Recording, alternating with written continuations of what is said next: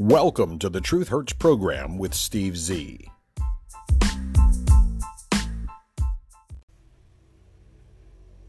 Hello and welcome back to another edition of the Truth Hurts program with Steve Z. It is Wednesday, the middle of the week, the 19th day of January 2022. You might want to bookmark today's program and reference it in the future, because after I publish today's program, someone might find a way to cancel Steve Z. The topic, of course, is a topic that no one dares to speak about. It is the double standard in racism in the United States of America in the year 2022. I decided to do a deep dive into a subject, into an issue, into a way of life in the United States of America that might just get me canceled. We'll take a microscopic look at the double standard, and we'll use actual factual data and information instead of name-calling, which is usually associated with any deep dive into such a sensitive topic.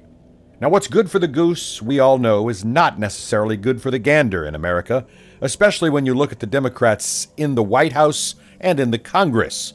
They give you orders, rules, mandates, restrictions, regulations, and they refuse to follow those rules, those laws, those restrictions, those regulations.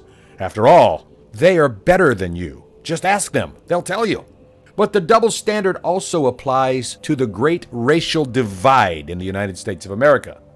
What's good for the goose is not good for the gander when it comes to race, where a double standard is applied to many, many things. I want to take you back in time to the 1950s. There was a double standard applied then as well to everyday life. And that double standard was blatantly, obviously wrong. But there were a group of people, many whom were Democrats, who profited from the great divide in America. After all, if you build one school for $500,000, that's fine if you're a contractor. But if you can convince the people and politicians that you have to segregate the population by color, then you get to build a second school for $500,000. And you, the contractor, obviously in league with your friends in politics, get to double your money. That's what happened. Separate but equal, remember? Back in the 1950s, that double standard applied to everyday life. It was dead wrong. There were segregated segments of life throughout America that were blatantly obvious. Black drinking fountains were just one example. Back then, the black drinking fountain was a simple porcelain or metal sink with a metal spigot, and it spewed tap water forth, probably through lead pipes. That's where the black people were allowed to drink water. There were clear signs posted, black water fountain. Now, right next to that water fountain was an electric chilled filtered water fountain emblazoned with a sign that clearly stated, whites only. White kids and white adults got to drink cold water. Blacks had to drink water straight from the pipe. It was right out there, plain as day, a designed, designated bias that allowed white people to drink cold water and blacks to drink tap water. It was wrong. It was completely wrong. But that was then. There is no such bias today. Although those in the African American 13% hyphenated minority will still try to tell you that systemic, blatant racism is out there for everyone to see. Back then, black people had to sit in the back of the bus near the exhaust pipe. Whites got to sit up front, which made it easier for whites to get on and off the buses. It was wrong. A bus seat is a bus seat. Anyone should be able to sit anywhere they want. And we as a society learned that and adopted that and put that into common practice. Now it's pretty rare to see a white person on a bus at all, and the black community calls that racist. There is no such thing as systemic racism as the black community is trying to lie to you and tell you, but there are some leftover vestiges of those days gone by. Those types of blatant, overt biases like black-only and white-only water fountains, black-only and white-only bathrooms are gone decades ago, half a century ago or more.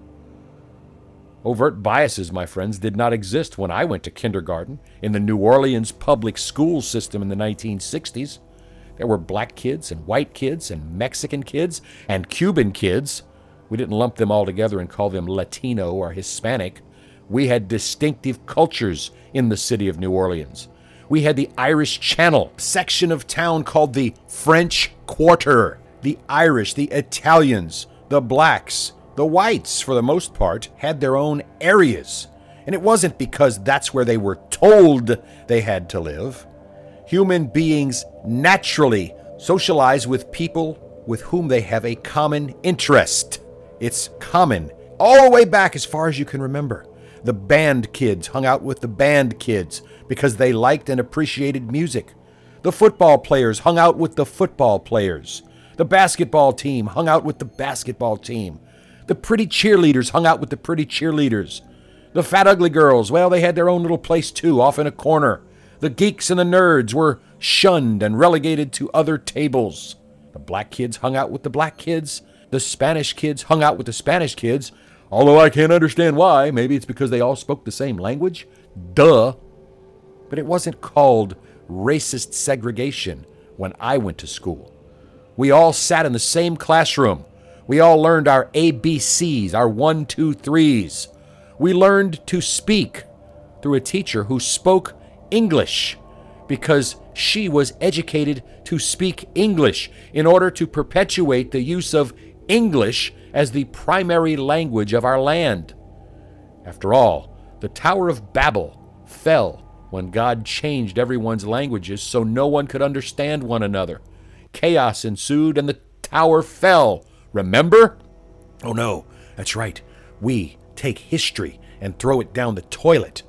How dare we remember something that happened? How dare we learn from our history? Those who refuse to understand and remember historical facts are doomed to repeat the failures that history may have wrought. Black drinking fountains, white drinking fountains have been gone for decades, half a century or more. Now, why did I mention that? My adopted hometown of New Orleans, Louisiana, once was the home to Pontchartrain Beach. It was an amusement park, and it sat on the sandy shore of Lake Pontchartrain, and it was many acres of fun. It was constructed in 1928 by Frank Batt, B-A-T-T, and his family. It was, because of segregation back in 1928, a whites-only segregated facility. Now, it was maintained by the Batt family and later by the Orleans Parish Levee Board. This park featured roller coasters and log flume rides and a sky lift, amusement park foods and drinks and games and entertainment opportunities. There were stages where live music concerts were held, fireworks shows, all the fun of the Midway that you would imagine at any amusement park. Now, I'm not trying to say I wish we would all segregate by race, so don't say, that's what Steve Z is saying. I'm just pointing out a fact.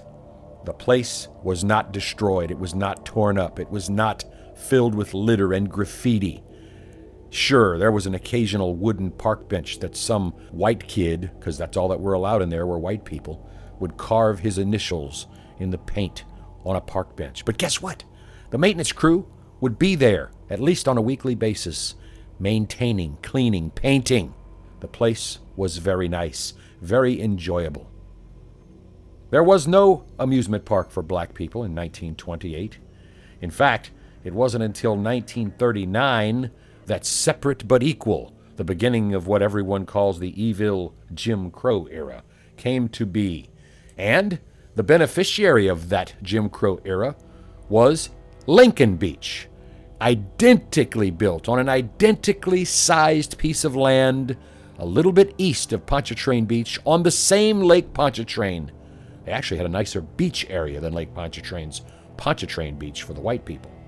It also featured roller coasters and log flume rides and games and a usual amusement park entertainment items and fare and food and drink. Pontchartrain Beach had been well maintained and taken care of by its patrons and operated, pardon my pun, in the black from 1926 until the late 1970s. After integration, the damage brought to that park was more than the maintenance crew of the Orleans Levee Board could afford to do anymore. The park fell into disrepair and eventually closed in 1983. 57 years of operating successfully with well cared-for facilities Oh, sure, there was a handful of fistfights broken up by park operators over the decades, but overall a very clean track record at Pontchartrain Beach. The final 18 years, after everyone and anyone was allowed in, after desegregation, the Lincoln Beach facility, the all-black park, fell into further disrepair. After all, it had only operated since 1939 and closed 26 years later in 1965. But the place was destroyed. It was in really bad shape with vandalism, graffiti, criminal damage to property occurring all the time, and you couldn't blame the white people. They weren't allowed in Lincoln Beach. The whites had the Pontchartrain Beach, the cared-for, non-littered, non-graffitied amusement park. Part of the reason for the closure of Pontchartrain Beach, according to historians in New Orleans, was because as soon as integration occurred, more destruction, more cleanup costs, physical damage to the park became the order of the day. The park eventually closed. Now, Lincoln Beach had closed in 1965 after integration. People going through that park said, "Oh my God, I can't believe these parks were identical, but look how bad a condition this Lincoln Beach is." People carved out whole sections of park benches, painted on walls, kicked in doorways, tore the sinks out of the bathrooms. Why? Why would you do that to your own park? It was a black-only amusement park. And when I say separate but equal, I'm telling you, my friends, I mean it in every sense of the phrase. Same footprint, identical rides, identical attractions, food and drink options, entertainment venues, etc. Now, some of the entertainment might have been different based on musical tastes between the black community and the white community in New Orleans, but the facilities were identical. Same construction materials, same methods, same amount of paint, same amount of employees, but one huge difference. Lincoln Beach was destroyed from within, constantly and continuously. Stabbings and fights and all types of criminal activity. And we know it wasn't white people going in there to damage things, to steal things, to vandalize the coin-operated skee-ball games, to litter, to destroy the bathrooms, to abuse drugs, commit sexual assaults, fight, stab, and even shoot people. It was, after all, a black-only facility. Lincoln Beach, as I said, closed its doors in 1965. It was in far, far worse condition after only 26 years in operation, and it was destroyed by its own patrons. Like I said, Pontchartrain Beach lasted 57 years and was closed down after integration when all of the destruction started to rear its ugly head. Pontchartrain Beach facility was torn down, and office buildings, government buildings, the University of New Orleans took over that plot of land where the Zephyr, the Wild Mouse, the Tilt-A-Whirl, the Ragin' Cajun, and other rides had once sat, where groups like KC and the Sunshine Band had played upon the stage. But the skeletal remains of Lincoln Beach, the former black-only beach, remain, even to this day, in New Orleans East, a grim reminder of the destruction wrought by a group of people who were the only people allowed to patronize that facility. That part of the city, New Orleans East, is widely known as a huge, major crime area with drug trafficking, shootings, carjackings, stabbings, drug abuse, rape, reported on the evening news every single night for the last 40 or 50 years that I can remember. And that's a shame. Over the years, there have been multiple discussions about possibly resurrecting the skeletal remains of Lincoln Beach, but each time the subject comes up, groups of hyphenated American 13% minorities, the group who would most highly benefit from such a revamping, are shut down by those race baiters who call up the segregationist history of the facility, and the plans are simply scuttled for another 8 to 10 years. Now, New Orleans did allow another amusement park to be built, and it was done on the extreme eastern edge of the New Orleans East Swamp, Jazzland. But after multiple shootings, stabbings, crime, political corruption, and of course a little embezzlement on the part of its operators, that facility eventually sold to Six Flags, who learned very quickly that New Orleans East is a criminal beast, and they were so happy that Hurricane Katrina came and destroyed the new Six Flags facility in New Orleans East. They took their insurance money, went back to Texas, and said, never again. They were one of the many businesses who were thankful for the destruction of Hurricane Katrina as an excuse to get the hell out of the crime-ridden city of New Orleans. All right, I've gotten off topic. Let's get to the double standard in today's society, as I promised, and I apologize if you become offended at these truths, but as our program's name implies, sometimes the truth hurts, so I retract nothing. We'll start with the dreaded N-word. They can say it, you cannot. They being the 13% hyphenated American minority. They can say it, you cannot. Period. I don't care if you're even quoting a speech, a song lyric, repeating what someone just called you. If you're not a hyphenated American 13% minority, you cannot say, whisper, shout, sing, or even think of using the N-word. It's okay for them in rap music, hate speech, name-calling, threats, literature. As long as it comes from black mouths, it's okay. They can say the N-word, you cannot. Cracker? Oh, that's quite all right for them to call you a cracker, even though you might be offended, honky. They say you can't possibly understand the difference between the usage of the N-word and they're calling you cracker, honky, white bread. They don't care if you're offended. Society doesn't give a damn if you're offended.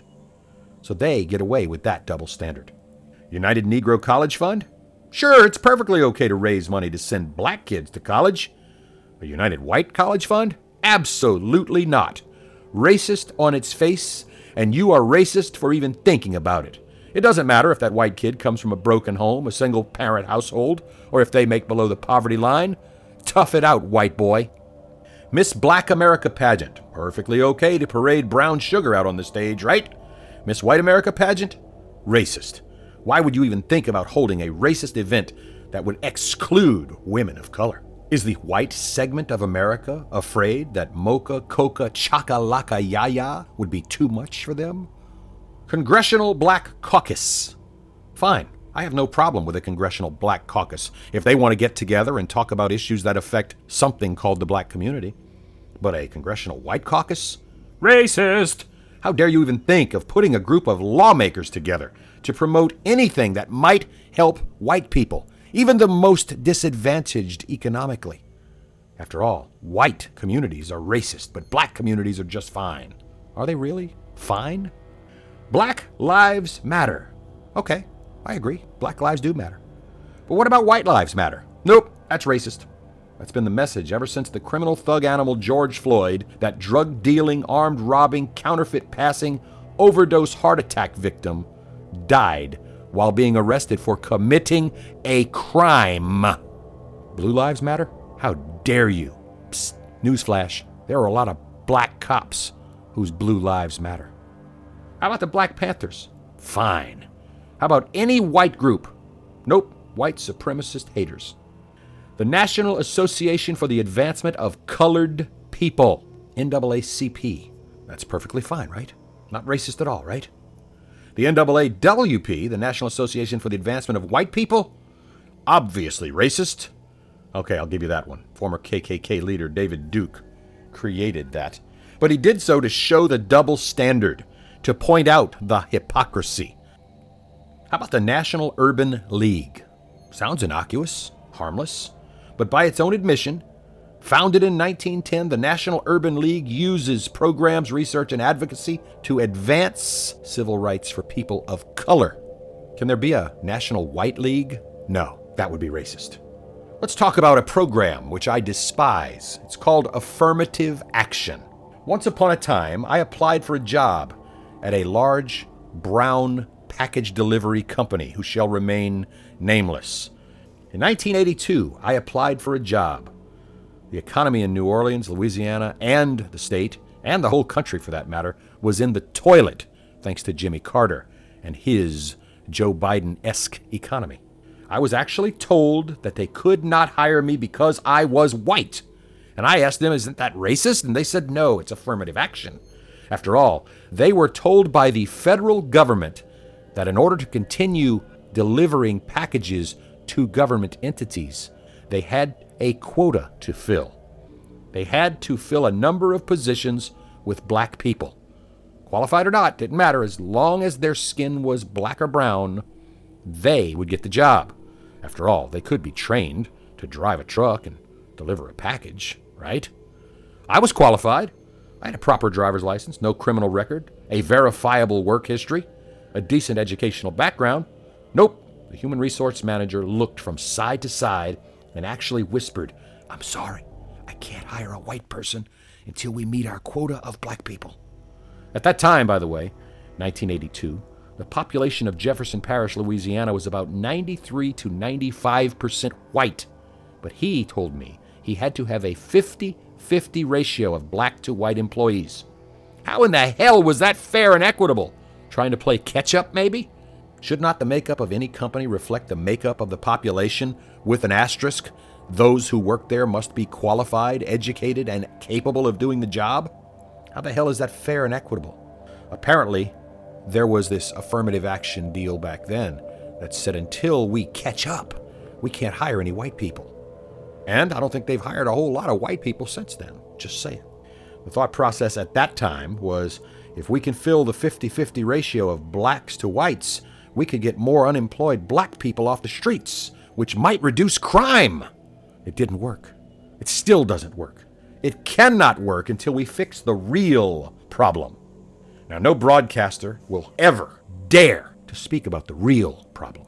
In fact, no broadcaster, no publisher will dare to say on the record or out loud, in print, or even in a whisper, what the real issue is in America. You know, if he weren't such a pandering liberal, perhaps the uber-rich son of the Vanderbilt empire on CNN could afford financially to speak about the actual factual truth about what the hell the real problem is. But aside from being yanked off the air, having his personal wealth attacked, there is the personal safety and simple survival aspect of keeping hush-hush about the truth. Even I, your magnanimous host of the Truth Hurts program, am reticent about saying the words that dare not be spoken because I actually enjoy having my personal safety, my family's safety, my property, my job, my livelihood, my ability to walk out in public held intact. And even though this is the Truth Hurts program, I'm smart enough to not utter those words that dare not be spoken in public. But in the back rooms of smoke-filled bars and pubs and taverns, in the privacy of our own thoughts, in the usual campfire conversations with your closest friends and relatives, in those break room times where you look over your shoulders in each direction to make sure nobody else can hear you, we know what the problem is. We know, but we rarely dare to utter the words, because saying the truth could cost you a job. Speaking the truth could cost you damage or destruction of your personal property. Or it could cost you your very life if the wrong person hears you speaking the truth. Yes, you can bitch and whine and piss and moan and complain about all the quotas, the double standards, the welfare, the entitlements, the handouts, the special programs for certain minorities that you can never benefit from, the scholarships, the pageants, the award shows. By the way, the only reason that Stevie Wonder has more music awards than Paul McCartney is Paul McCartney does not qualify for the Black Musician of the Year award. Take that to the bank, my friends. Speaking the truth, talking about the real problem in our country comes at great risk. If you enjoy your job, perhaps someone at your job might envy you, your job, your position, the nice things you've worked for.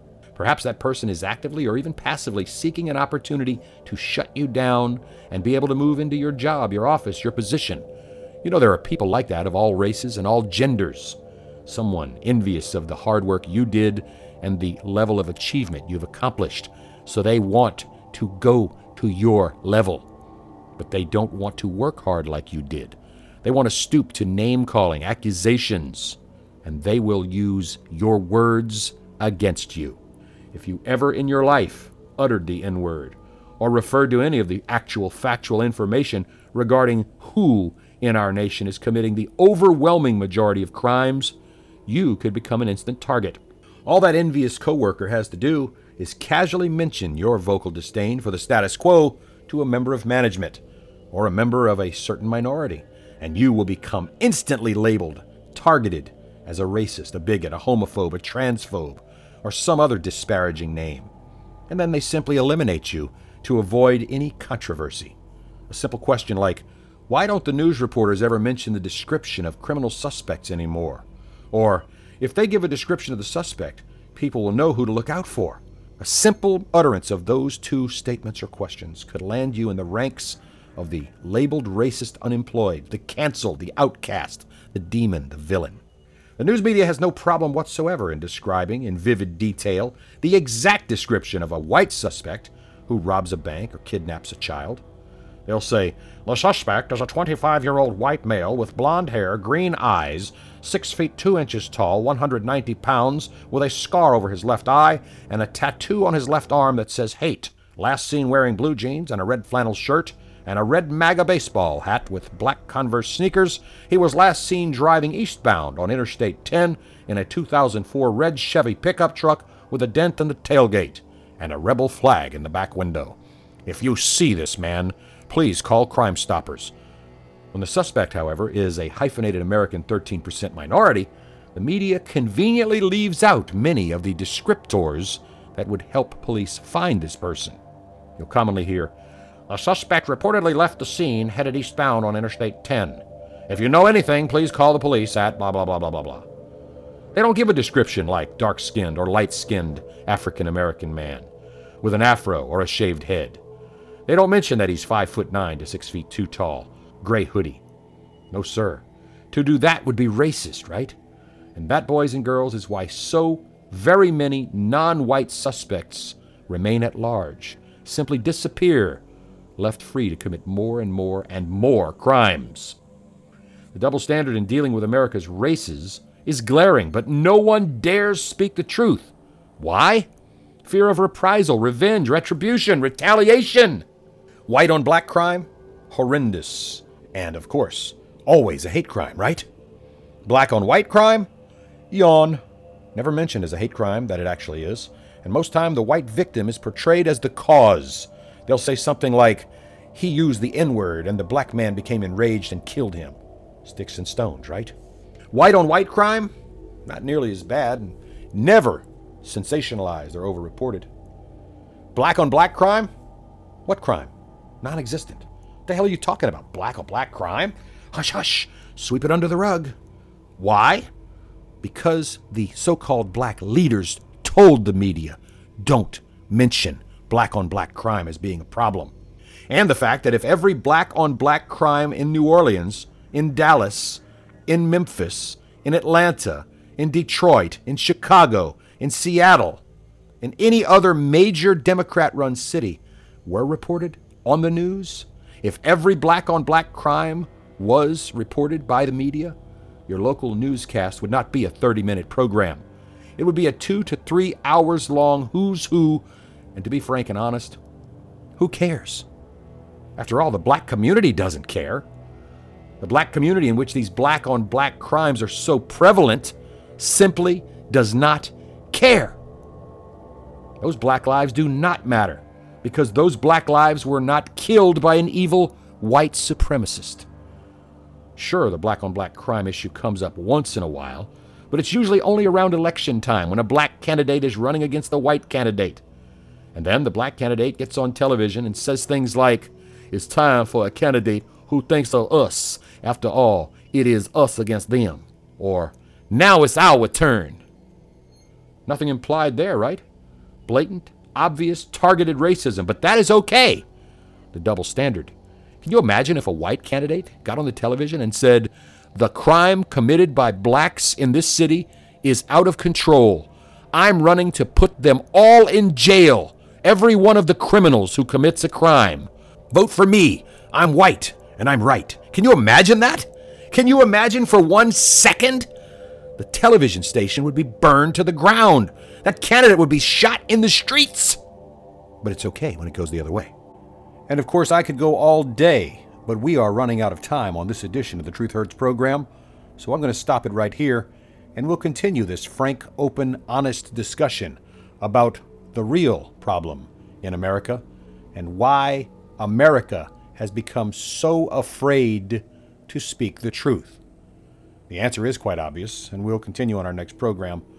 But for now, just understand, the truth hurts. We'll see you next time.